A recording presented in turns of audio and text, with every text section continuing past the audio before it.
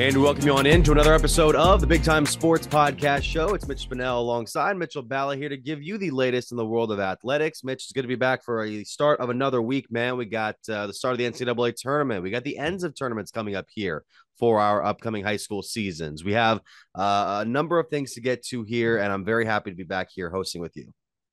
Including the legal tampering period that is now open in the NFL, Mitch. We have news filtering in as we are speaking on this podcast, so we will be getting to that very, very soon. And before we do that, obviously, where to find us now. Apple Podcasts, Spotify, and SoundCloud, courtesy of Spotify for podcasters. We just received this news ourselves this past week. Anchor, the longtime trusted publisher, not just for this podcast for me, but a number of shows I've worked on in the past, that is now being renamed Spotify for podcasters. So you can find us there. You can find us on those platforms I just mentioned, and you can find us here on YouTube. Be sure to like, subscribe, and hit that bell to get the notifications as to when our newest episodes and our newest clips go out. And by the way, thank you all so much for really helping us out on those YouTube shorts and those TikTok videos, man. We like putting those together. We like getting a little more creative with them. I like to throw like a couple of different things in there. And we've been averaging about, what is it now, 1,500 views per YouTube short, a little less on TikTok, but still pretty solid. And yeah, be sure to follow me on TikTok at Mitch Spinell, and, at Mitch Spinell pretty much everywhere else, at Mitchell Balla everywhere else. But before we get into anything from the remainder of this show, we want to go through the schedule for the upcoming Big Time Sports slate. And this week at Big Time Sports is our segment where we go over the schedule for Big Time Sports' television broadcasting. We start off with the Big Time Sports Show presented by Old Mellow Tones, Charlie Jones every week. We have this coming Wednesday at 7 o'clock and Friday at 10 p.m. The Lady Rebels softball team from Tuscarawas County will be traveling into the studio to check up with Charlie and talk about what's been going on with their squad. Now, as far as spring sports go, it's almost here, ladies and gentlemen. You can stay tuned for exciting baseball, softball, boys volleyball, other actions here on Big Time Sports. It is coming your way from Ohio's biggest producer of high school sports. We will soon be releasing an 18-game schedule to please our fan base. Most games will be live streamed, so stay tuned to Big Time Sports. I mean, we've been, making sure to cover all these teams throughout the years, and it doesn't stop this season. Mitch, who can we expect on the Stark side of Big Time Sports this week? Well, Mitch, you mentioned the schedule that's coming up. And so what better way to start the spring season than talk to the Lady Vikings of Hoover High School? The softball team will be on the Big Time Sports television show. You can catch that Thursday at 7:30 p.m. and Saturday morning at 8:30 a.m. to see what's up with a team that made it to the Final Four last year in softball. Should be a good one there. And just to remind you all, you can check out these shows on your local cable listings, Spectrum Channel 15 or 989 and MCT 128 at the respective times we told you about. The Hoover Vikings squad will be on at 7:30 on Thursday and Saturday morning at 8:30, while the Lady Rebels will be on at Wednesday at 7 and Friday at 10. You can also check us out on WIVMTV.com. That is our web listing for television broadcasts. You can also check us out on Twitter at BTS Ohio, or check out Big Time Sports Ohio on Facebook and Instagram. And of course, go to our website, BigTimeSportsOhio.com. You can find our latest shows, game broadcasts, articles, photographs there. Check it all out on Big Time Sports. So, Mitch, I'm going to cough here before we start. There we go. All right. So we want to start off here with a lot of what's going on in the upcoming tournaments. We had the girls basketball run down in Dayton this past weekend. We had the wrestling tournaments over at Value City Arena in Columbus, where one big thing that happened over this past weekend was we got to see for the fourth time in history a girls wrestler win a state championship, but for the first time it is certified by the OHSAA. Minerva's Elena Jackson, who's one of the most celebrated and most accomplished wrestlers, not just in her school's history, but in the state history, boys or girls, took the championship this past weekend over in Columbus in the I believe, 85 pound division. She won her first three matches by pin to land a spot in the finals, where she was able to take the championship. So a very, very accomplished wrestler, a very, very successful career, Mitch. And it's kind of an amazing run that is very interesting for the first year in which girls wrestling was sanctioned at the OHSAA tournament. Mitch, it's extremely amazing. I mentioned to you before we got on the show, I was not aware of it. I'm obviously not someone that follows wrestling a whole lot, even though we have a powerhouse up here like the Perry Panthers, who are always a force to be reckoned with in terms of wrestling. But what an achievement here. And like you mentioned, the first year it is OHSAA certified for girls to be in the wrestling state tournament. And just, wow. I mean, what else can you say? When you go on certain accounts on Twitter, you can actually see some of the matches and the highlights of the matches, and just a tremendous showing, and also just how remarkable it is. And there's always going to be people out there that, why is it certified now when it wasn't? At the end of the day, still got it done, state champ. I mean, it's remarkable, and there should be no shade thrown whatsoever, because I think if I went out there, Mitch, I would lose every single time to her. Not only did Jackson win her title, or defend her title rather, and you mentioned some of the area schools that are powerhouses around you. One would be Louisville, who had a wrestler, Dominic Hoforth, defend his title from last season. He was able to win a 6-1 decision over St. Paris Grams' Eli Jacks. So Hoforth, for the second consecutive season, wins his state title. He also had a couple of runner-ups in United Locals' Dallas McCracken and Harrison Central's Lucas Thomas. So a number of great performances there down in Columbus. Then we go over to Dayton, where we had a couple of, unfortunately, some finals that came up just short for a couple of teams. You had Highlands girls squad losing in the Division 4 state semifinals to Tri-Village. That won 51-34. The Patriots really just had a solid game against the Hawks and allowed just 2 points in the final 8 minutes, while they forced 12 Highland turnovers on the contest. And then they go into the next game against Toledo Christian, and were able to complete the undefeated season by winning 52-50. So there's no shame in Highland losing, even though I'm sure they wouldn't have wanted to lose for the second consecutive season in the state semifinals. But you had Tri-Village win the girls' title in Division 4 this week. You had the Division 3 tournament where Columbus Afrocentric was able to beat Chippewa 75-62. And you had in the Division 1 tournament, it was between Cincinnati, Princeton, and Olmsted Falls. The Princeton girls winning 69-51 to get the championship brought back to Cincinnati. And then Division 2, you had the final between two of the top teams in the entire division, and it just came down to one team kind of out running the other at the end. Purcell Marion winning 57-48 to beat Canal Fulton Northwest. Northwest, its first ever trip to the state tournament. It was a really unbelievable season for them, but Purcell Marion had a bit of an advantage. They had the reigning Ohio Miss Basketball and D. Alexander, a sophomore nonetheless. And, the Indians, they fought hard. They just weren't able to quite muster up enough offense to get enough to win that game. I believe only 4 players put points on the board for Northwest in that contest. And Mitch, you look at it, Purcell Marion defending state champions in girls basketball. Last year they were Division 3. This year they move up to Division 2. And so before I go any further, that kind of just brings a point that we might get into later the show or later down the road here this week, that you're in a division, but jumping and going up to other divisions, Mitch, doesn't necessarily matter. There's a lot of talk out there about a certain team right now that is in a Division 4 level that people think needs to be in Division 1 because of how bad they're beating opponents. You can change divisions. We saw it with Hoban and St. Vincent St. Mary and boys basketball this year. If you're a good basketball team, you're going to win. And also, it doesn't go off of how you win your basketball games. It goes off enrollment in that school for girls and boys. So I just feel like people that have been complaining, not viewers of our show, but on social media recently about certain teams, just need to understand it doesn't go by wins and losses. It goes by enrollment numbers in your boys and girls at the school and that play that sport. But back to Northwest, it was 9-9, Mitch. They were tied 9-9 after one with Purcell Marion. As great of a season as Northwest had, you mentioned this is their first time going into a place like this.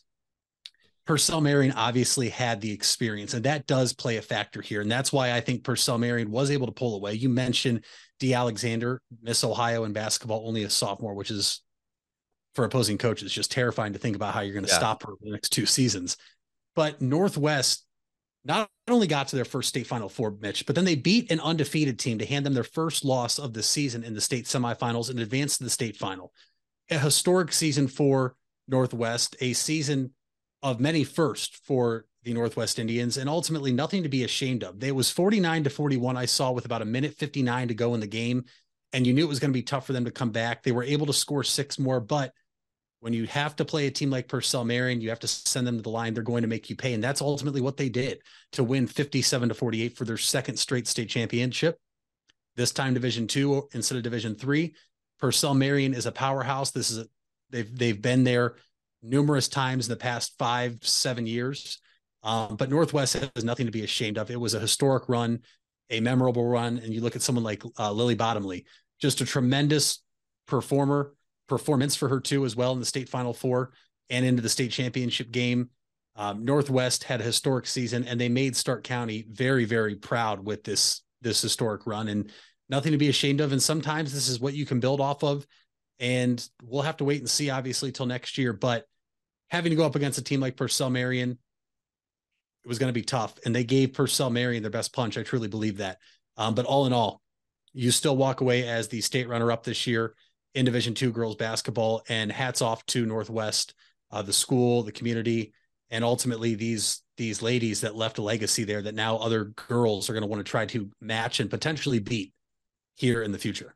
I like that you mentioned legacy, because there is a standard set with Northwest's run this year that could lead to potentially more down the line if the same talent can return, while also getting some new players in on that system as well. But now we go from the girls tournament to the boys tournament, which is starting this coming Thursday at UD Arena in Dayton. It's been in Columbus for a number of years. It's been in Dayton the last couple of seasons. Pretty good facilities over there. I've been down to every state tournament since, I want to say, 2007. That was my first year I remember going down there. Obviously, the 2020 tournament did not happen, but we have a number of teams, old and new, or return, I should say, familiar and new in the mix this year.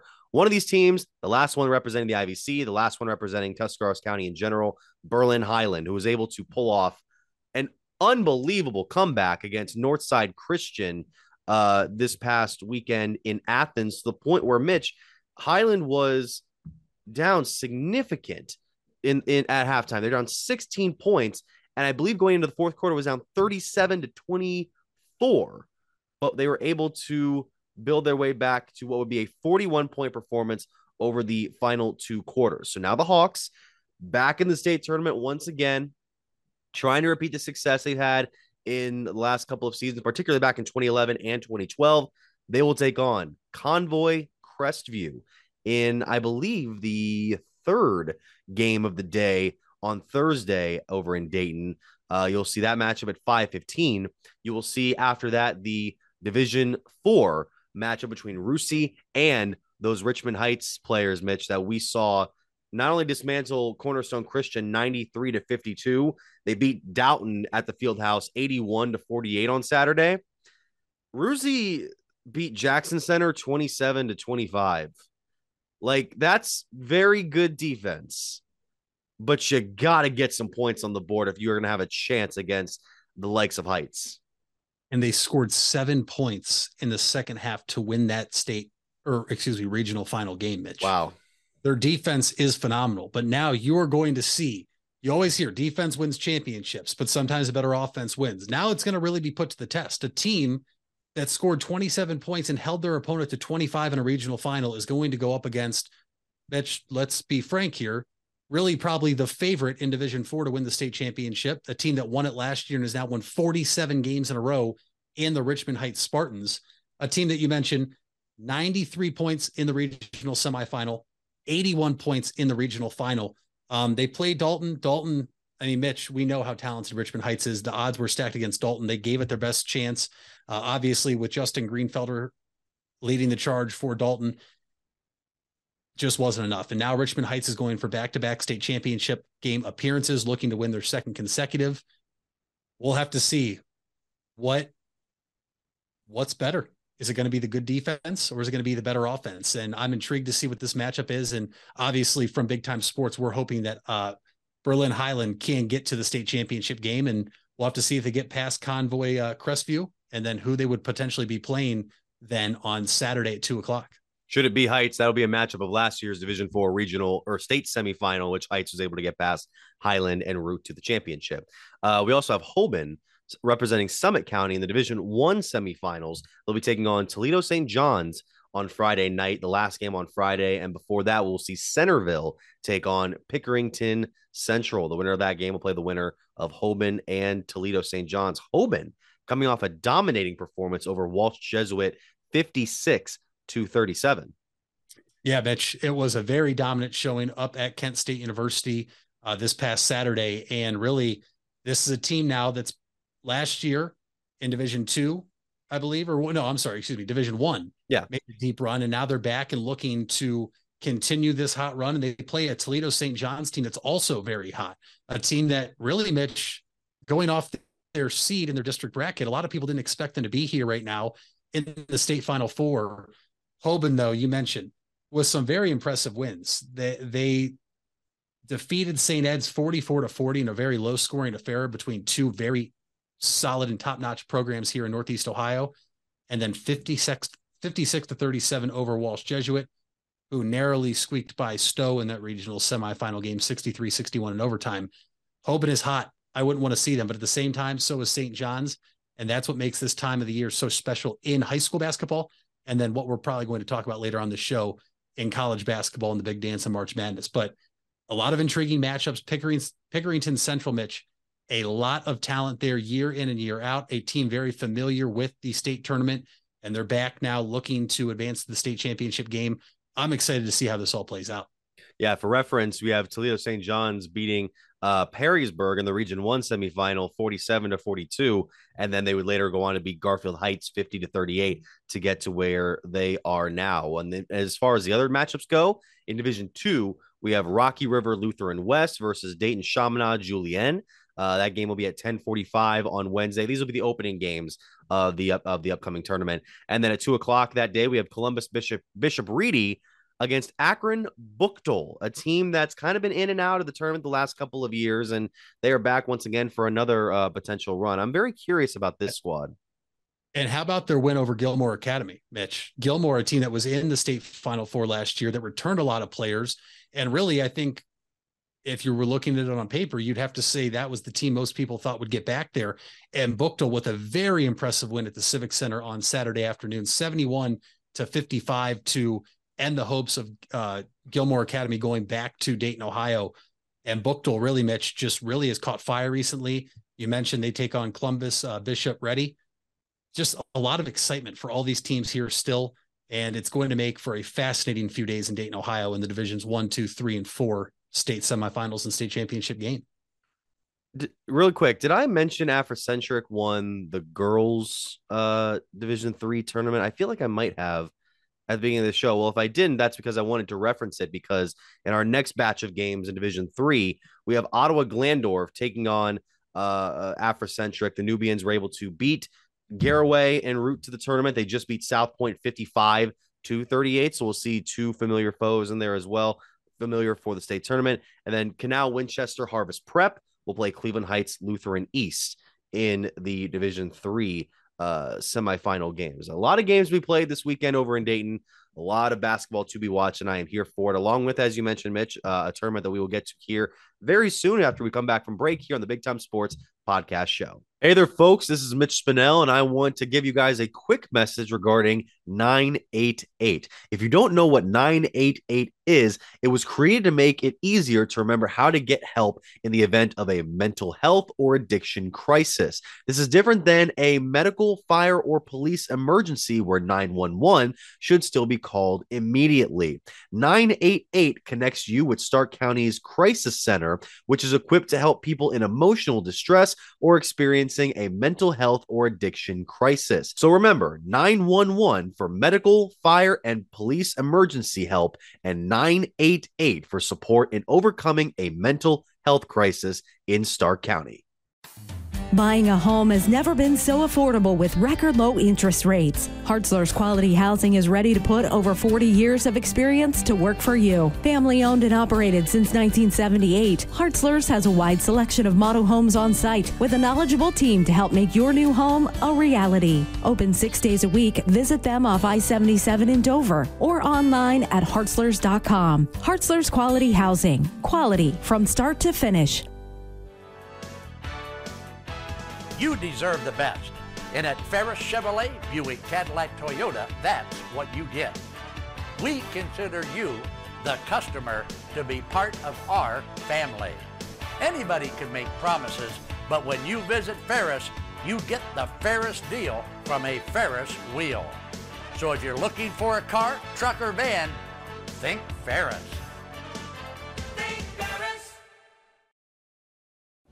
You invest a lot in your home and vehicle purchases. Van Nostrand Young and Associates want you to feel secure should anything happen to those investments. We partnered with providers like Grange Insurance and other industry leaders to be sure you're presented with the most complete coverage to fit your needs. Because we're not only here to protect the items you invest in, we're here to protect your future as well. Call Van Nostrand Young Insurance in North Canton at 330-497-1867. We all have 206 things in common. Our bones keep us up and moving. And we at Cleveland Clinic Union Hospital care about every single one of them. From the tip of your finger to a brand new hip, our orthopedic experts will keep you going while keeping you safe. For every break and breakthrough, for every bone and joint, for every care in the world. Get the care you need when and where you need it. Visit unionhospital.org. Wendy's without the Wendy's app is like Nugs without the sauce. Or a Frosty without the fries. Or a hamburger without the fresh beef. No! Level up. Get the app to order ahead, order delivery, earn free food, and get app-exclusive offers. One app, all the Wendy's. Offer for a limited time at participating Wendy's. Terms apply. App registration required. Fresh beef available in the contiguous U.S., Alaska, and Canada. Vibe Auto Sales, located on West High Avenue in New Philadelphia and Cleveland Avenue in Canton, is a used car dealership committed to getting financing for everyone. We give every customer that walks in our showrooms a prime buying experience, no matter their credit score or financial situation.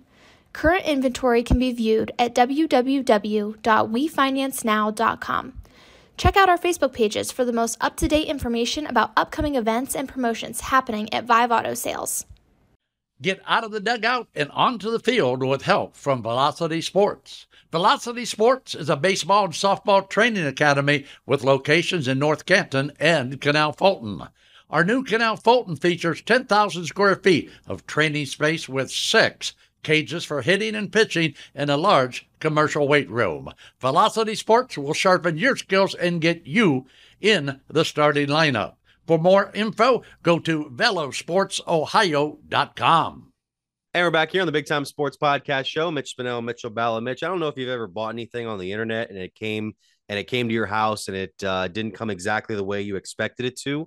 I don't know if you've had that experience before, but I bought these stickers on a site the other day, and I made like custom of our logo.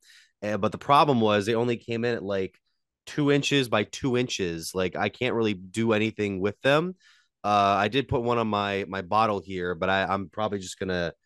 I don't know what I'm gonna do with these now. I'm probably either gonna give them to you, or maybe we'll do a giveaway here. And let us know to you, the people listening, if you guys would buy Big Time Sports stickers, bigger than these. I would assume, like probably, I don't know, 4 inch by 4 inch. Is that probably what the dimensions are?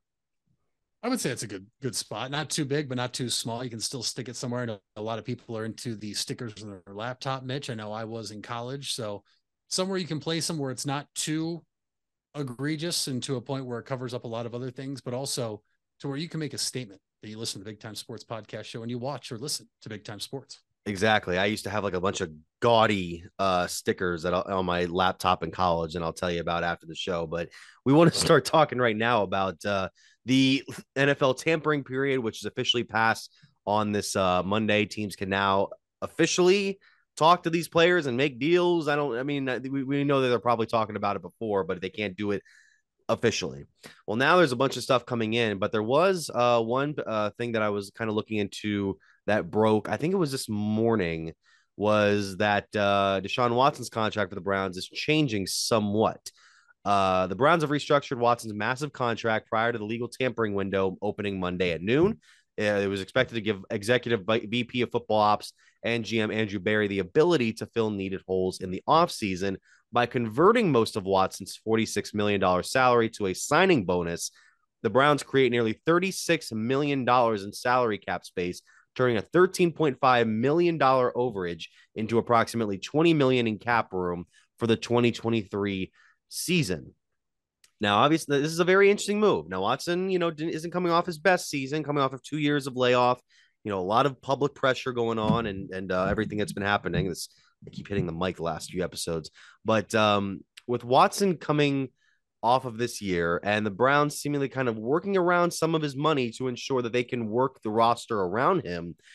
I mean, it seems like an obvious good move for the Browns, but what moves they need to make with that restructuring in order to bolster the offense or just the team in general around their QB? I think that any Browns fan, Mitch, you and I included, we know where some of our strengths are and where our weaknesses are. And I think you first have to figure out what you want to address where, right? Obviously, freeing up $36 million in cap space is huge, because now if you want to, you could go sign one free agent for a lot of money of a big name, or you could sign a few free agents using all that money. And then if you're going to do that with the defense, maybe look for wide receiver help in the draft, or vice versa. I think we all agreed that the Browns need to find another wide receiver, a speedster on the outside to complement Amari Cooper and Donovan Peoples-Jones. We know that was supposed to be Anthony Schwartz. Obviously, it has not been the turnout that us Browns fans were hoping. I think the Browns are going to go for proven help on the defensive line and possibly at safety, Mitch, because I think that's the one that is not only the most vital, because you have a top and elite edge rusher in Myles Garrett, but we also saw last year that when the quarterback had time to throw in the pocket, he was able to pick apart our secondary that I think is very, very solid. Now, could that have been the defense we were running? Sure. That is obviously a legitimate argument to be made. But at the same time, Mitch, there's already been rumors of certain players the Browns are interested. One of a Cleveland product, an Ohio State product, Draymond Jones, that is a free agent from the Denver Broncos that I know a lot of people are high on. But I would hope the Browns take this money and go out and get 2 or 3 big signings. I'm not saying for long deals at all. I'm saying they need to get 2 or 3 proven guys, or guys with high energy, high motors, to be able to stick on the defensive line and or at safety, obviously, with the Browns getting rid of John Johnson III. I think the Browns now, with that money freed up with the restructure of Deshaun Watson's cap hit in his contract, are in a very, very good spot. And it also depends on what other moves are made around the NFL, Mitch, which I know we're going to get in here too. But now, just coming across my feed is a star player now requesting permission to seek a trade in the NFL. So these type of things always can end up shaking out differently, because if a player's unhappy, Mitch, it means he could potentially be available. Now, I'm not talking about us being interested in this star player that just requested a trade or asked permission to look for a trade, but the domino effects of that, if a team goes for a player of a high magnitude that also is looking to go after defensive players, or maybe now they have to cut veteran defensive players, that is a nice spot you're in, where you pretty much have your roster intact. You know, you have to address really 3 needs on your team. Indeed. And I like how when you restructure Watson's contract, it basically just puts in a concentrated 3-year stretch where Watson's going to be making nearly $64 million per season from 2024 all the way to 2026. And then you have a voidable year in 2027. It's only around $9 million. This year, it's going to be just over 19 mil. Without the restructuring this year, it would have been 55 million. So they kind of get to break it down a little bit there. But you said it. They have major holes in the defensive line. They need to get some speed and experience to the wide receiver core. Amari Cooper, I don't know if he can be your number one. He can be a number one, but I don't know if in this case you need him to always be the number one. That's always getting double coverage. That's always the one that's on focus. And I don't know where they're going to go in free agency. I can't imagine it being via brokering a deal to go for DeAndre Hopkins in Arizona. That seems very kind of like out of left field. I also think it's out of left field for them to re-sign Odell Beckham, who had a workout this past weekend in Arizona. multiple teams are there, including Cleveland. Listen. Before you roll your eyes, Mitch, I'm not saying that it's likely going to happen. There was a report from Sports Illustrated today that said he's unlikely to sign with the Browns per source. I believe that was Noah Weisskopf who wrote that. But it's an interesting thought because it's a different team from what you saw in the Baker Mayfield era. And we'll get to Baker in a second, but that's such a hard way to reunite, especially with the way you guys broke up in the first place. So again, I can't imagine that happening, but who knows? Mitch, he never wanted to be here in the first place. I don't think there's any shot the Browns would even think about reuniting him. Yes, obviously the quarterback situation is different, but let's also remember, this is somebody that had Jay Glazer on his side with the whole come get me reports. There was news that broke recently that he kind of wanted Jay Glazer to try to help facilitate a trade as soon as he got to Cleveland, whether that is true or not. The fact that it's even out there is concerning. There's also the whole article of Von Miller telling whatever media it was that Odell Beckham told him not to come to Cleveland. You don't want a guy like that. And also everybody that's glorifying his workout tape that got, released this weekend. He was making catches against no defenders with one hand in shorts and a cutoff or no shirt at all. But he's a lot more muscular. Oh, really? Shoot. Okay. Never mind then. We got to get done because nothing has ever gone wrong when you see a player at a pro day or a workout throwing against air and nobody on defense in shorts. Nothing's ever gone wrong, right? Like Zach Wilson, right? He's a great quarterback that did phenomenal in his pro day, and the Jets love him now. That's their quarterback of the future, right? Yeah. Okay. They love him so much that they might even be trying to broker a deal for Aaron Rodgers here. And I think we might have talked about in the last episode. It really just seems like at this point, it's down to Rodgers determining whether or not he actually wants to go. And we're going to figure out what's going to happen there. I'm surprised we didn't see anything come out today, but I think we're going to still see Watson take up a little more time to really make a final decision. I mean, some of the stories we were getting to here, the Broncos having trade talks about receivers, Jerry Jeudy, KJ Hamler, and Cortland Sutton, and they're asking for high prices. That's a lot to be giving up when you're trying to restructure the offense. The Ravens releasing defensive end Calais Campbell. That's something there. I'm happy that my group chat is, filling me in on all the stories here. The Chargers are expected to pursue former Browns safety John Johnson. That would reunite Johnson with Brandon Staley from their days with the LA Rams. The Bears targeting right tackle Mike McGlinchey. The two sides hope they can get a deal done. The Bear. Yeah, you had something? I was going to say the Bears also plan to sign free agent linebacker TJ Edwards. Yes. So the Bears making moves. And Mitch, we didn't even get to talk about the Bears yet. Over the past weekend, the Bears traded the number 1 overall pick. Yep. So the Bears traded the number 1 overall pick to the Carolina Panthers, I believe on Friday evening at 5 o'clock, because of course, for this year's first round and second round picks for Carolina, which are at numbers 9 and 61. So, within the top 62. They also have the first round pick for Carolina next season, 2024, their second round pick the following season, 2025, and then wide receiver DJ Moore. Yeah, I almost forgot the name there. Thank you. But a lot of people were saying that the Panthers might have gotten fleeced for this pick because it's an interesting haul. I think the DJ Moore thing makes it interesting for me because that was your number 1 targeting receiver when you're in Carolina. And now that you're Carolina, no matter who you bring in as your quarterback, could be really good, could be Dan Marino right out the gate, but that's without really any considerable receiving threats and not much run game. You're taking an offense that looked bleak last season and making it look even bleaker. It's weird. And this is also a team last year that got rid of, whether you think he's a good wide receiver too or not, they got rid of Robbie Anderson. Mitch, you're now what is presumed to be the Panthers taking a quarterback at number 1 overall. Mm-hmm. Obviously, a lot of people think CJ Stroud. There's a lot of people that think it's Anthony Richardson. Some people think it could still be Bryce Young. We'll have to wait and see. Who are they going to throw to? We've seen this a lot, right? We've seen it firsthand with our Cleveland Browns drafting quarterbacks in the first round.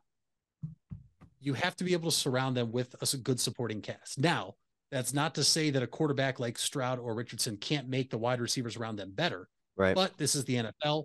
There are obviously very good defensive backs and safeties in the league that can shut down top end wide receivers already. You're not really setting your quarterback up for success. However, there is something to this, I think, for the Panthers. We have already talked about Lamar Jackson. Even though the Panthers said they're out, Mitch, I still call BS on that because I think a lot of teams are interested in Lamar Jackson. Drafting a rookie quarterback buys a head coach a little more time, I think. And I think that's why the Panthers went this route to get the number 1 pick, have the pick of anybody in the draft at quarterback, and it may buy Frank Reich and the Carolina Panthers front office another year or two of flexibility instead of going out and getting, let's just say Carr was still a free agent, of going out and getting Derek Carr or Lamar Jackson or Rodgers or Jimmy G. Whereas if you have a proven quarterback and your team isn't good, the seat starts to get a little bit hotter. And so I think that is the silver lining to this. But Mitch, I think the Bears made out great. You finally get a wide receiver number 1, which I believe the stat was there. Had DJ Moore been a Bear, he would already own the most receptions and receiving yards in his first however many years he's been in the league. I don't have that off the top of my head. That he's had in Carolina in Bears history. And so now you have DJ Moore, you have Chase Claypool, whether you loved the trade or not. A lot of people still think that the Bears were, idiotic to make that trade, and Equanimeous St. Brown. I mean, now you have 3 wide receivers it's not a top wide receiver room in the NFL, but it's a respectable one. And you're finally starting to surround Justin Fields. And now the Bears, with those picks they got, Mitch, they can address all the other needs, because the Bears weren't, we need 1 wide receiver when we're there. The Bears were, we need wide receivers. We need offensive line help. We need defensive help. And now accumulating all those picks, they can actually go out and do that. We've already seen they're signing some players in free agency. And who's to say maybe the Panthers trade back from 9 to 11 or 9 to 12 and just get another pick somewhere. This is really interesting. And I'm also just extremely intrigued to see who the Carolina Panthers take number 1 overall. It's going to be tough because I've been looking at where they might go. And if you're Carolina, you want a guy who can operate with not much working on his offense, but you want somebody who I think can step onto an NFL field and look ready. And to me right now, it's going to sound like Ohio State bias, but I think CJ Stroud might be the best of both worlds when it comes to those 2 subjects. Bryce Young, some people, I somewhat agree on this. I think Bryce Young made a bit of a mistake by not throwing at the combine. Yes, you could say he was coming off an injury and just wanted to preserve himself, but really it was that combine. And I know what you said about throwing in shorts in a dome, but every year, a lot of people get suckered into those guys who actually do throw and actually showcase their arm talents or their accuracy. Guys like CJ Stroud and especially Anthony Richardson are able to make their draft cases in the combine. So when you have Young, who's still pretty of small stature, even compared to some guys who have been known as great quarterbacks in the league, Russell Wilson, Drew Brees, who are just a hair taller or a hair heavier than him. And you have Anthony Richardson, who I think can be a very solid quarterback if he just gets these certain tangibles just down in the way that like Josh Allen got them down after his first couple of years in the NFL. He could be great. But the Panthers need somebody that I think can step in a little bit now to keep the boat afloat. And then once you have all the holes plugged in the boat, you can really start sailing in the next couple of years if the front office can make some good moves around him. Granted, I don't think they can make that fast of a turnaround like Buffalo did. But I think Stroud might be your safest bet because he's proven himself to be a very solidly skilled quarterback and also a very tough quarterback. We saw what he was able to do in that playoff game against Georgia of all teams. Georgia, who made the team in the championship game look like a Division III school. And I think ultimately it depends. What do the Panthers want to do offensively? Mitch, I have it pulled up right here. With the departure of DJ Moore, the Panthers wide receivers on the roster right now under contract: Laviska Shenault, Terrence Marshall, Preston Williams, and Shi Smith. Those aren't number 1 type wide receivers. But this is a new coaching staff in there with a new head coach in Frank Reich, obviously a new front office in there. If they want to be able to have the pro style offense throwing the football, then it is CJ Stroud. But to your point, with the departure of with the wide receivers on the roster now, the departure of DJ Moore, Robbie Anderson, and Christian McCaffrey last year, do they need a quarterback that can improvise? Because obviously, as Ohio State fans and us watching Stroud over the past 2 seasons, we know he does not run a lot. He doesn't like to run a lot. Now, he did that in the college football playoff game. We'll wait to see if that's something. But Anthony Richardson uses his legs a little bit more and is more effective using his legs. So if the Panthers say, look, we need to get a quarterback that we think we can mold, that is not a project, right? Because if he was a project, he wouldn't be a number 1 conversation for the number 1 overall pick. But somebody we can have improvise to make plays last longer until we get him these skill guys we need on the outside. Maybe it's Richardson, but I truly believe it's Stroud or Richardson. I would really be shocked if they went with Bryce Young here with the number 1 overall pick. And Mitch, it goes back to my point I made last week. If you're the Houston Texans now, you still have to find the right guy out of the other guys available. But I think the pressure is kind of off you now, because if you wanted Stroud or Richardson, they go number 1 overall, you get the next best guy. And it's not, you took the guy you thought was best and you swing and miss. The Texans, I think, are still in a great spot, number 2 overall. And hey, if they want Young the entire time and he falls there, you still win if you're Houston. But a very intriguing trade, a team I don't think we really talked about jumping up to the number 1 spot. I feel like it was always maybe Houston. Yep. Could it be Indy? Possibly Baltimore if, Lamar had found somewhere quickly to go. Yeah. And the Panthers jump up there and they're going to take a swing in hoping they can find their first franchise quarterback since Cam Newton a number of years ago. There may be some developing stories here in the last couple of hours that might impact what the Texans do, because Adam Schefter reported an hour ago that the Texans and Raiders are expected to pursue former 49ers quarterback Jimmy Garoppolo. Jets could also get in, but they're in wait and see mode right now. They're basically in wait and see what Aaron Rodgers does mode right now. Jimmy G, and there's a whole other thing too, where there's a report he wants $25 million a season. Sure. There's that move. And I'm also seeing a move that came in just a couple of minutes ago that's very fascinating from Ian Rappaport. Jarrett Stidham, who was the backup quarterback for the Raiders last year under Derek Carr, who kind of came in, took over, signing a 2-year, $10 million deal with the Denver Broncos, $5 million guaranteed. Does that bode for the Raiders that Jimmy would probably have more of a better chance to go there than he would with Houston? To you? I think it says that for Jimmy Garoppolo and also our good friend of the show, Baker Mayfield. Obviously, we know Tampa Bay this past weekend, Mitch, was rumored to be interested in Baker Mayfield to be the starting quarterback and battle it out with Kyle Trask, also Jacoby Brissett. But let's stay with the Raiders. I think by letting that happen, they show that whatever quarterback they go after, whether it is Jimmy G or Baker, who, let's remember, Josh McDaniels flew down and met during the draft when Baker was selected number 1 overall and told Baker, if you fall to us, the Patriots were really interested in taking you. Maybe that was the guy who takes over after Tom Brady. I think by them doing this gives them a little more leeway in saying, hey, look, if you go to Houston for 1 year, $25 million, cool. But that's it, right? They're drafting a guy behind you that he's going to start eventually. I mean, you're not going to bench a guy number 1 overall for a number of years with how much you have to pay him in the signing bonus. I do think if you're the Raiders, it is Jimmy G or Baker, and maybe this is how they can potentially get Baker away from Tampa, because Tampa did say it would be a battle with Kyle Trask, where now it's, hey, Jimmy G or Baker, you sign here, you're QB1 at the start of the 23-24 season.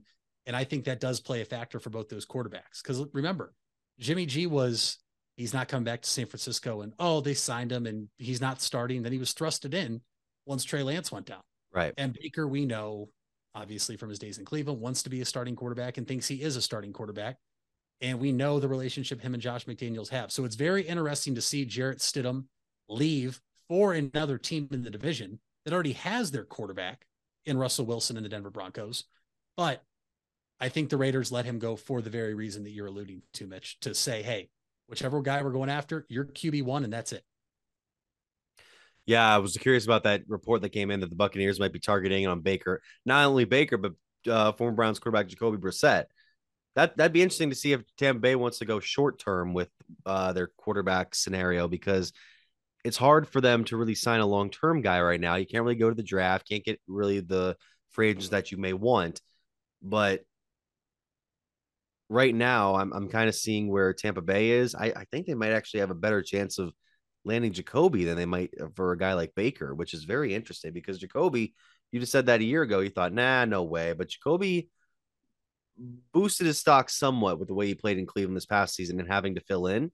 And I don't know, I could see Tampa Bay making that move over them choosing Baker. But then would that leave Baker going? Because if you don't see him going to the Raiders, you don't see him going to the Buccaneers, is there Do you maybe go back to the Rams? Do you sign with another team? Where are you stuck?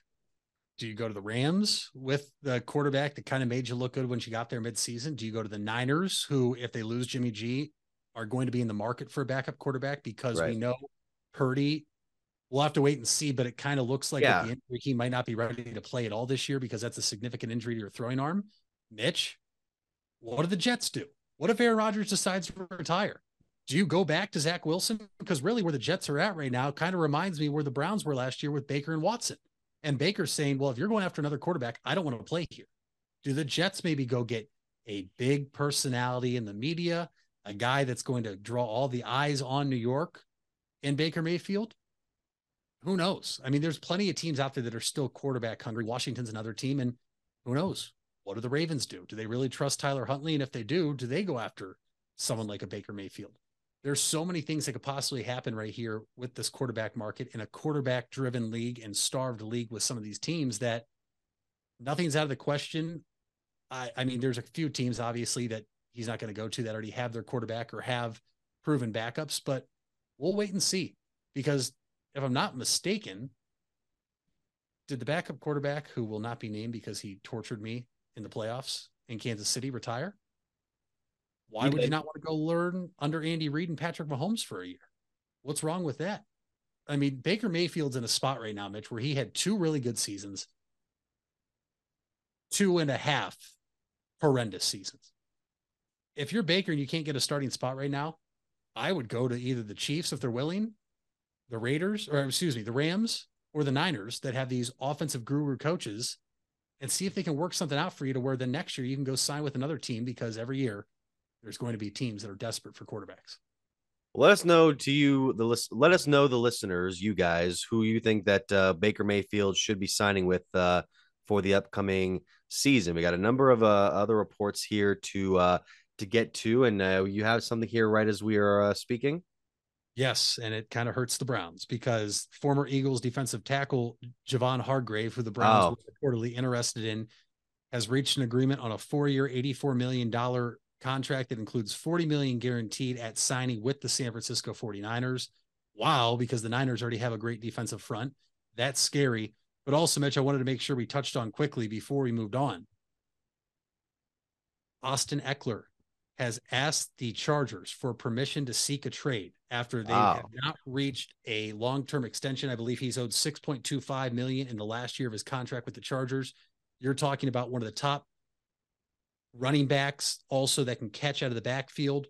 Obviously, I know it's not strictly football related, but talking about fantasy, he's a guy that's up there every year because of the production he has in the backfield of being able to run and catch passes. He wants a long-term deal, and now it looks like the Chargers are going to give him permission to try to find his real market value out there and see if a team will trade for him, which is very, very odd in my opinion, because they just got Kellen Moore to go there to help that offense that faltered in the wild card round in Jacksonville and blew that ginormous lead because they couldn't move the ball. This would be a huge blow for the Chargers if Austin Eckler does find a team that would like to trade for him. He's coming off the best season of his career, where he had over 900 rushing yards, 13 touchdowns on the ground, and then 107 catches for 722 yards in the air, and 5 receiving scores. So 1,600 all-purpose yards. You got combining 18 touchdowns. That's a very good season for a guy that kind of plays in the middle of the backfield and the receiving core. That's why I think he doesn't really get kind of the praise you would think of when you think about like top NFL running backs, because he also focuses a lot of his attention on the receiving as well. And as for Hargraves, not only do you lose him if you're Philadelphia, you're going to lose TJ Edwards as well. And that's probably not going to be the only people they lose on the defense for Philadelphia, which is a big shame because the defense played a big part of that Super Bowl run. But we'll see where these talks go as the day continues. And we will continue this show right after this break here on Big Time Sports.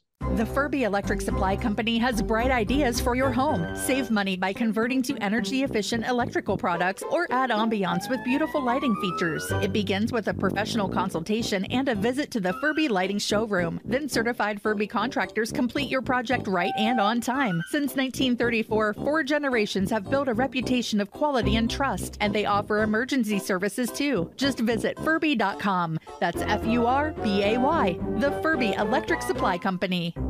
You asked for it and we listened. Buckeye Career Center is now offering Certified Nail Technician as an adult education program. This 216-hour course begins in November and will run Tuesday through Thursday evenings from 5 to 9 p.m. Learn manicures, pedicures, infection control, salon operations, and more. Other part-time certification courses starting this fall include phlebotomy and welding. Call 330-339-2288 to register or visit BuckeyeCareerCenter.org for more information.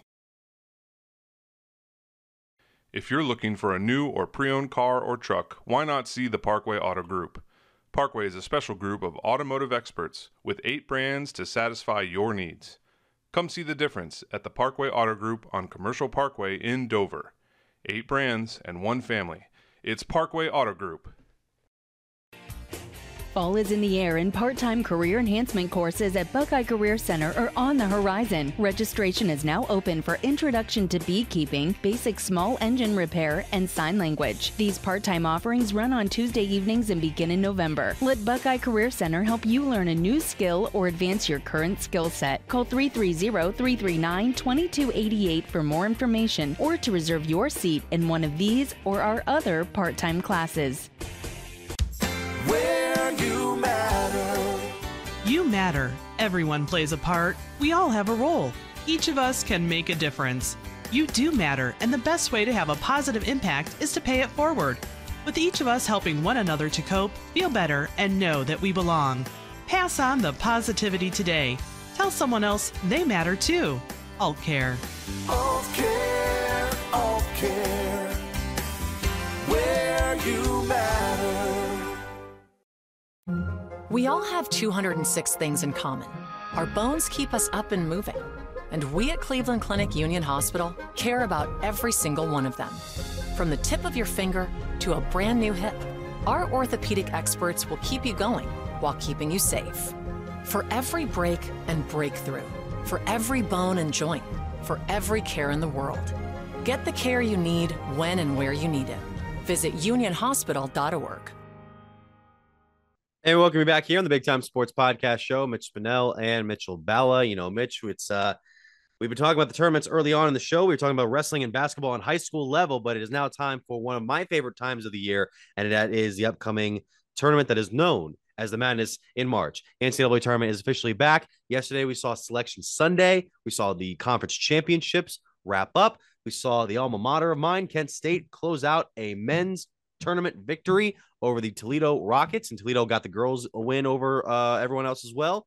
So it balances out in my house. So Kent State will represent Ohio, one of 2 schools, along with Xavier, to be in the NCAA tournament this year. And Mitch, these are just 2 teams in Ohio. We have the rest of these 60 some odd teams to get to here. Some of them powerhouses in their conferences and the rest of the country here as we pull up this bracket that I can try and get here on my screen. And it can't, of course, right when I need it, it doesn't come up. So we'll get to that in just a second. But I mean, you look at some of the matchups you have here where your 1 seeds are Alabama, Houston, Kansas, and Purdue. I mean, very good teams throughout the year. You take you have to take one of those 1 seeds to win this title this year. Who are you taking? Wow, that's tough. That's very tough because I love Kansas, but Mitch, when's the last time we've seen a team repeat as a national champion? I believe the last team to even get back to the Final Four was actually Florida, if I'm not mistaken, after they beat Ohio State in the 06-07 and then returning there in 07-08. Houston, there's a giant question mark because they lose their top player with a groin injury in the semifinal of their tournament in Sasser. We also know Kelvin Sampson dealing with some personal issues after a death in the family. So, you know, where is Houston at there? Purdue, as the biggest guy in the tournament, can he do what he's done, really do what he did in the Big Ten tournament, Mitch? For a few more games for Purdue and Bama, listen, they're hot. They've been able to deal with all the off-the-court madness this year. It's so hard to pick because this is where it gets crazy. I will say my bold prediction is all 4 1 seeds will win the first round this upcoming opening weekend. I would say, Mitch, right now, and this could obviously change, especially before we probably give our actual predictions on the next show this week. Yes. I would say right now I'm leaning Alabama. I look at where the bracket is. I do think Houston actually got the most favorable draw in the tournament in terms of who their first 2 round games are, even if Sasser is out for the Cougars. But Bama, really, they also have a pretty easy draw up until what could potentially be the Sweet 16. But even then, I think the Elite 8, they would finally have their first real test of who would come out of the bottom half of the bracket in the South. Kansas, we'll have to wait and see. Obviously, the defending national champions, but they have a gauntlet, in my opinion, of a bracket. And the thing with Purdue, Mitch, they've always had these big men. The officiating in March Madness is always a little bit different than what it is in league play. I saw a stat that Zach Edey has more games this year with no fouls called, 6, than he does in games played where he has 3 fouls or more. He only has 2 games this year where he's eclipsed 3 fouls, which he ended with 4 fouls. And that means 4 games with 3 fouls, which is absolutely incredible for a 7'4" big man. But every conference officiates a little differently, and every team plays a little differently. We'll have to see how teams attack him. I would like to see Purdue make a run because obviously in the Big Ten, Matt Painter's been there for a while. I think Purdue's very talented after winning the Big Ten championship in a squeaker yesterday over Penn State. But I feel like the big question is, how does Edey and every big man they've had, like Isaac Haas in recent memory for Purdue, how do they stack up moving forward? Can they stay out of foul trouble? And if they can, this is a team that very well can win it all. But if they can't, Mitch, their team and the way they facilitate on offense just goes away. It obviously helps when you have a 7'4" man in the paint you can kick it to, and as soon as the double comes, you find the open man on the floor. I'm going to say it's Alabama as it stands right now, though, is the top 1 seed that I think makes it all the way to the Final Four. Looking at the first round potential matchups, I think Alabama might actually have the easiest run to get to, but I'm looking at Houston as well. Houston's a very solid team. Houston's had a couple of hiccups throughout the season, but overall they've been a very solid team. And you look at some of the games that they'll have coming up here. They saw off obviously with Northern Kentucky, and then could potentially face off at schools of the likes of maybe some Big Ten opponents like Iowa and Indiana in the second and third rounds, respectively. And then you get past some of the teams on the other side of the Midwest. You have teams like Texas. You have Xavier, the 3rd seed. You could have somebody in the mix of Texas A&M, who's a 7, a potentially dangerous 7, if that. I don't know. It's going to be very interesting for me to be able to sit down and go over the games this week as I do my bracket. By the way, that's the whole thing too. Are we past the days of printing out your brackets and like writing them down? Because I feel like everything now is just on an app that we use on our phones, and it is convenient, no doubt. But okay, there we go. Okay, I like that. Now wait, now they're not written down. I did print what I did, but yeah. Every year I actually do print a blank bracket and either write in what I think happens, and then also have another one where I actually write the results of the team that advanced. Call me old fashioned or crazy, that's fine. I just think there's a lot of fun in that. Yeah. Being able to kind of track and write it in yourself and see what happens. But yeah, Mitch, I made sure to fill out a mock bracket. This is not what I imagine my final bracket's going to look like. But I did print it out because I love having it in front of me. Because on your phone, you can only see so many quadrants at once. Yeah. But here I can really look at the entire field of 64 teams to see what I really like and, keep track of it a little bit easier.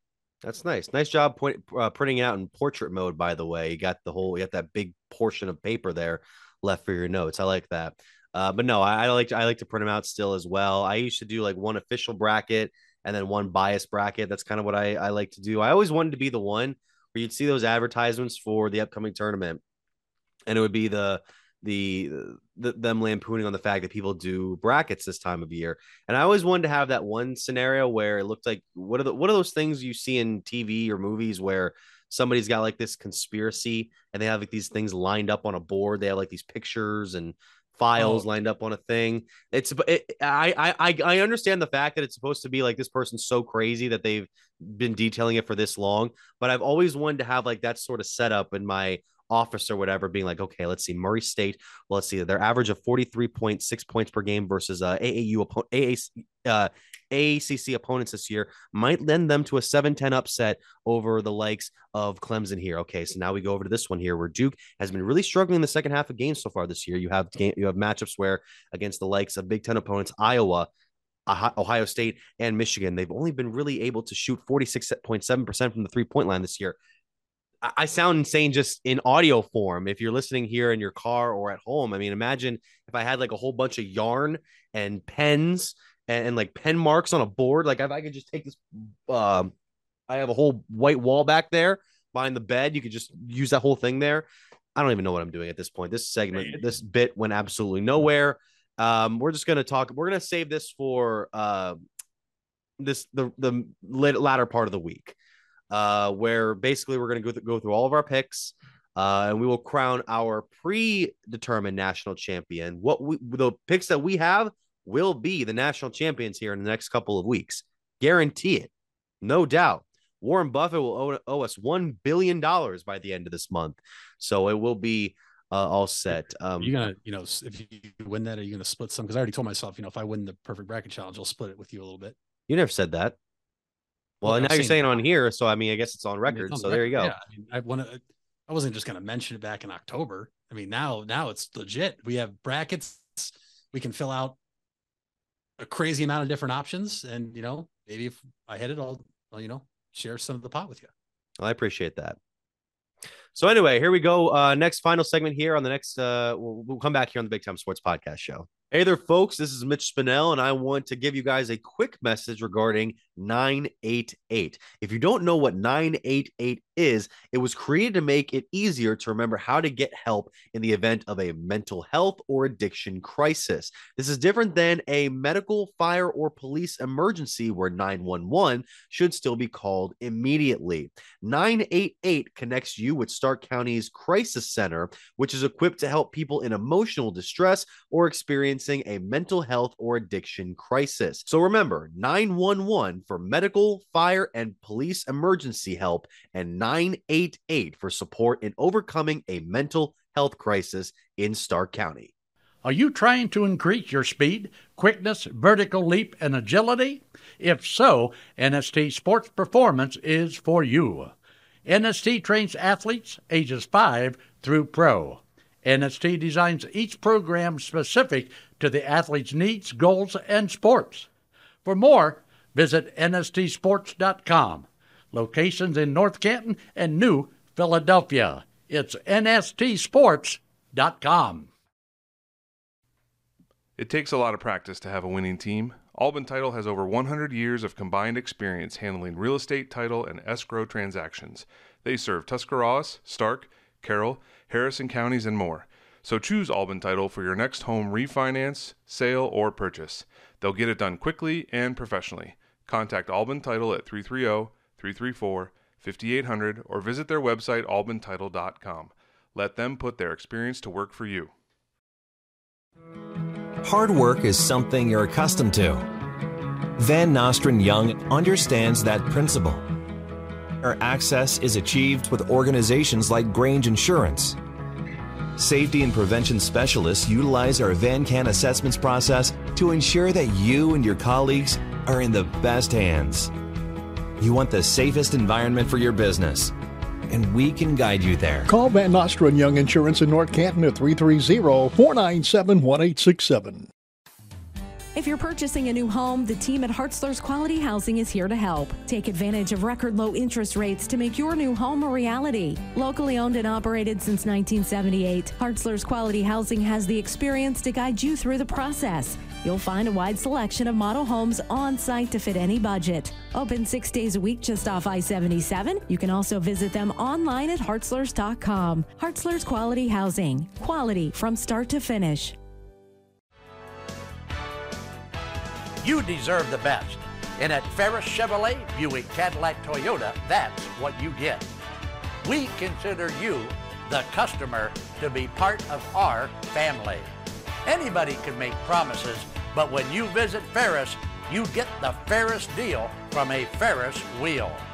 So if you're looking for a car, truck, or van, think Ferris.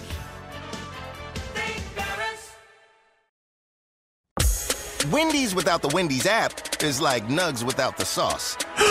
Or a Frosty without the fries. Or a hamburger without the fresh beef. No! Level up. Get the app to order ahead, order delivery, earn free food, and get app-exclusive offers. One app, all the Wendy's. Offer for a limited time at participating Wendy's. Terms apply. App registration required. Fresh beef available in contiguous U.S., Alaska, and Canada. Get out of the dugout and onto the field with help from Velocity Sports. Velocity Sports is a baseball and softball training academy with locations in North Canton and Canal Fulton. Our new Canal Fulton features 10,000 square feet of training space with 6 cages for hitting and pitching and a large commercial weight room. Velocity Sports will sharpen your skills and get you in the starting lineup. For more info, go to velosportsohio.com. And we're back here on the Big Time Sports Podcast Show. Final segment here. Mitch Bedell, Mitchell Balla. Mitch, let's go back to baseball, man, because not only are we approaching the start of the regular season in Major League Baseball, it is now time for the World Baseball Classic. The what is it? Every 4 years tournament we usually have between some of the top teams in or across the globe. We've seen a number of games so far since the start of this past Tuesday. This past Tuesday was the first of a batch of the games, and we've seen a number of good performances so far. We saw our home country end up taking a game earlier this week against the likes of Britain, and last night was where it got a little rough. Last night was rough, and we saw the United States lose 11-5 to Mexico in a game that didn't even feel that close. A 6-run game wasn't even that close. You and I were talking about this off of the air. The batting for the United States can put some stuff together.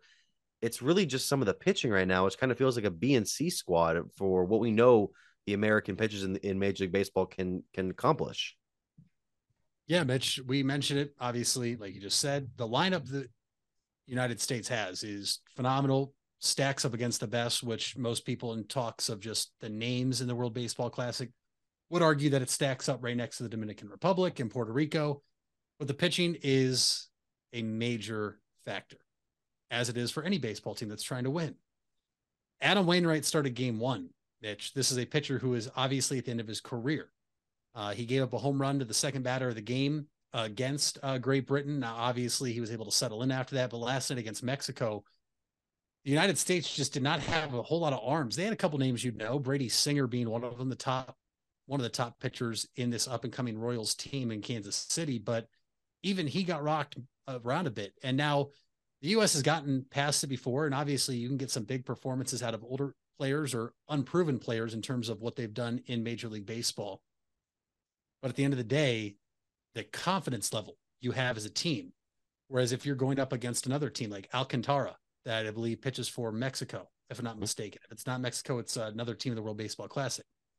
Knowing that if you're the United States, you could potentially face someone like that who won the NL Cy Young Award last year, and you could put up somebody that's either been in the majors for 2-3 years or at the tail end of their career, I wouldn't feel too great.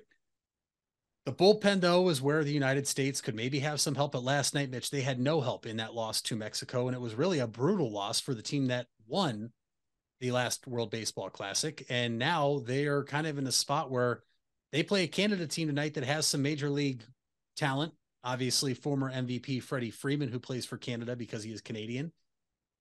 It's going to be a tough task for the U.S. And, who they throw, I don't have in front of me, but you almost have to hope that you just get a quality start, even if you get 3-4 runs, and that your offense, a lineup that is just incredible.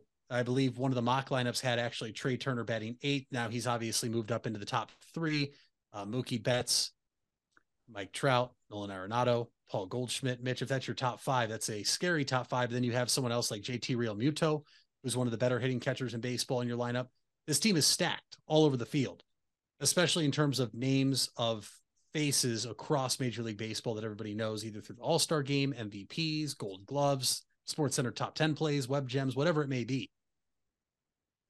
You just got to find a way to get some of this pitching. And now there are players, Mitch, that can play for different teams that have the opportunity and can choose. Freddie Freeman could choose to play here, but he obviously goes to Canada.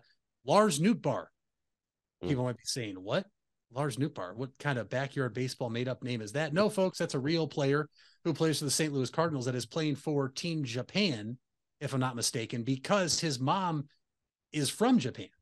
And when you have that, much like if you're born in the United States, you're a citizen, when you have that connection, you can go back and play for that country. It was funny. There was a clip that surfaced of him, Mitch. I don't know if you saw it or not, during an exhibition for Japan, where Team Japan broke it down and Lars Nootbaar is just kind of standing there in the back. Yeah, because he has no idea what's going on because his mom is the connection there. He has never lived or really learned the Japanese language. And he's just kind of sitting there thinking, okay, well, let's go play baseball and win baseball games now. But that's what's kind of cool. And you see other players like obviously Cal Quantrill of our Cleveland Guardians on Team Canada because he's Canadian. I believe Bo Naylor, if I'm not mistaken, also on that team.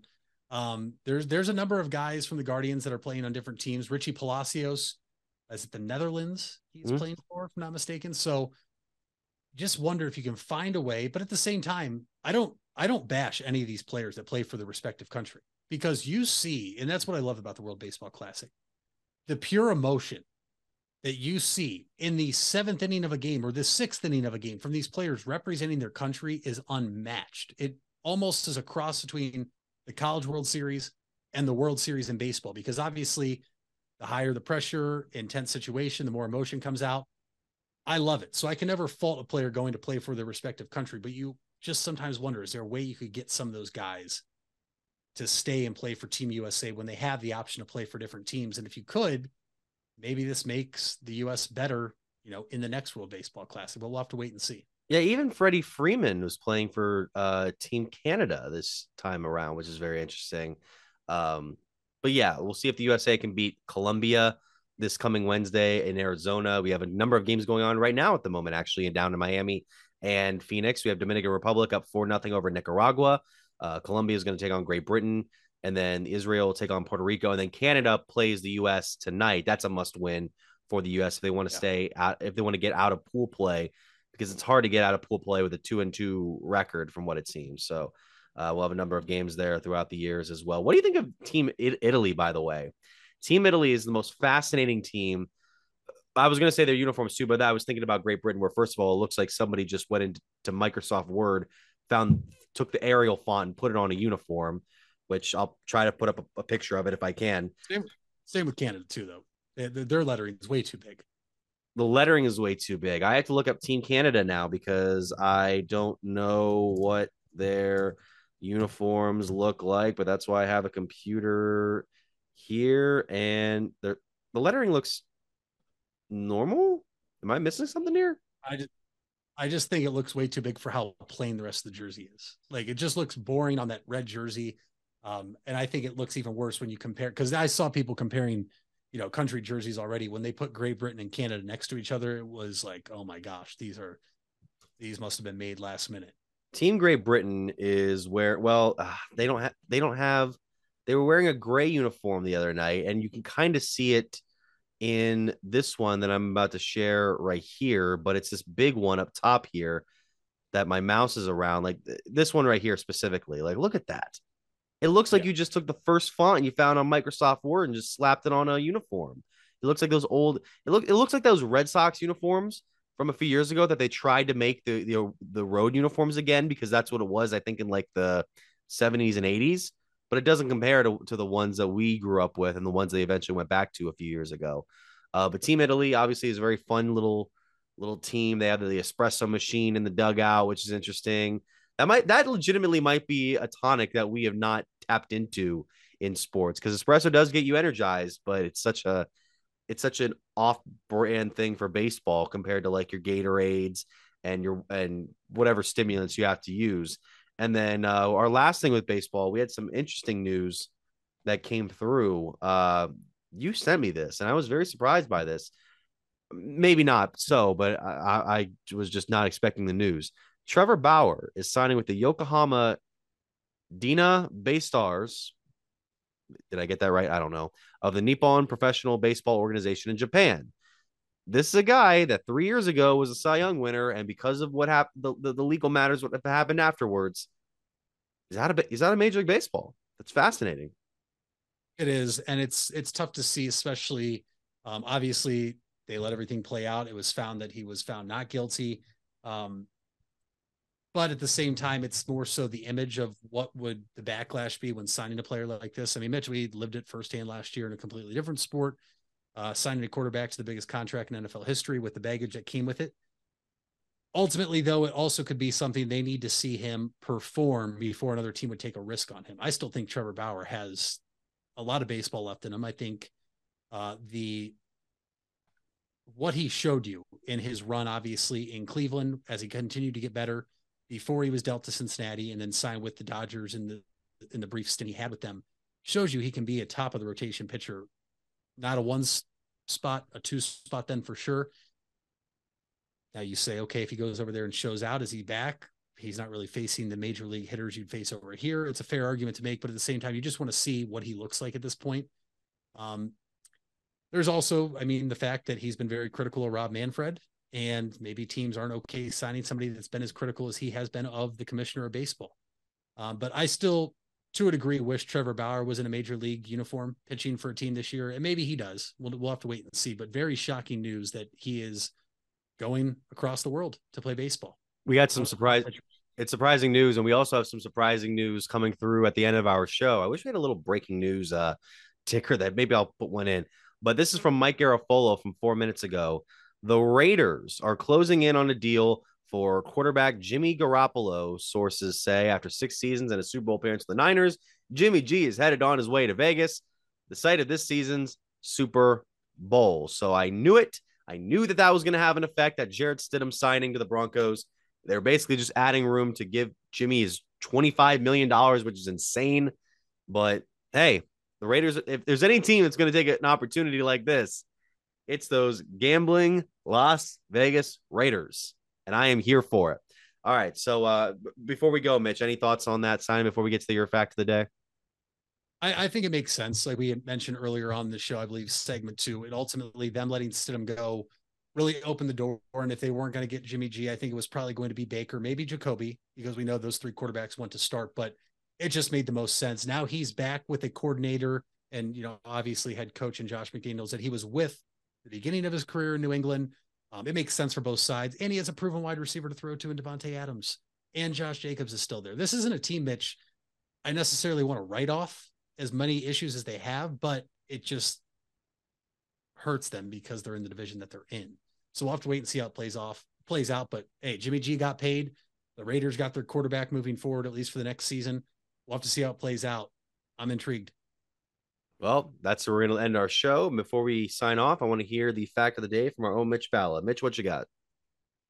Mitch, it's a fact of the day because it can be proven, but it's more so just a big congratulations to the Mount Union Purple Raiders men's basketball team, who are still dancing and have danced their way to their first ever Final Four appearance in the Division III men's basketball tournament. They defeated Wisconsin Oshkosh this past Saturday night, at Mount Union, the Elite Eight. They will now take on Wisconsin Whitewater in the Division III Final Four. Mitch, have Mount Union and Wisconsin Whitewater ever met in any sport? I'm trying to think if they have any kind of history together. I don't know. They may have met a few times in football, if I'm not mistaken, but it's a very once in a while thing between these two schools. Well, if you're going to do that, I'm going to shout out another one of our local, not even a local team, it's a local player. So the College of Charleston is one of the participants in the upcoming NCAA tournament. They'll take on San Diego State. Why am I telling you this, the viewers? Because a former Indian Valley basketball star, Dalton Bolin, is in his final season of college basketball. Obviously, he played at West Lib for a number of years, ended up taking a spot over at College of Charleston, and he's been showing out so far this season, and he will be participating in the NCAA tournament coming up this Thursday against the Aztecs. So congratulations, Dalton, and the rest of them. I ended up, we go back because I played travel baseball with him when he was in Janaden, and I was in Strasburg. A number of those guys I still keep in contact with. Just wanted to say congratulations to him. And I also wanted to say thank you so much for listening or watching to the Big Time Sports Podcast Show.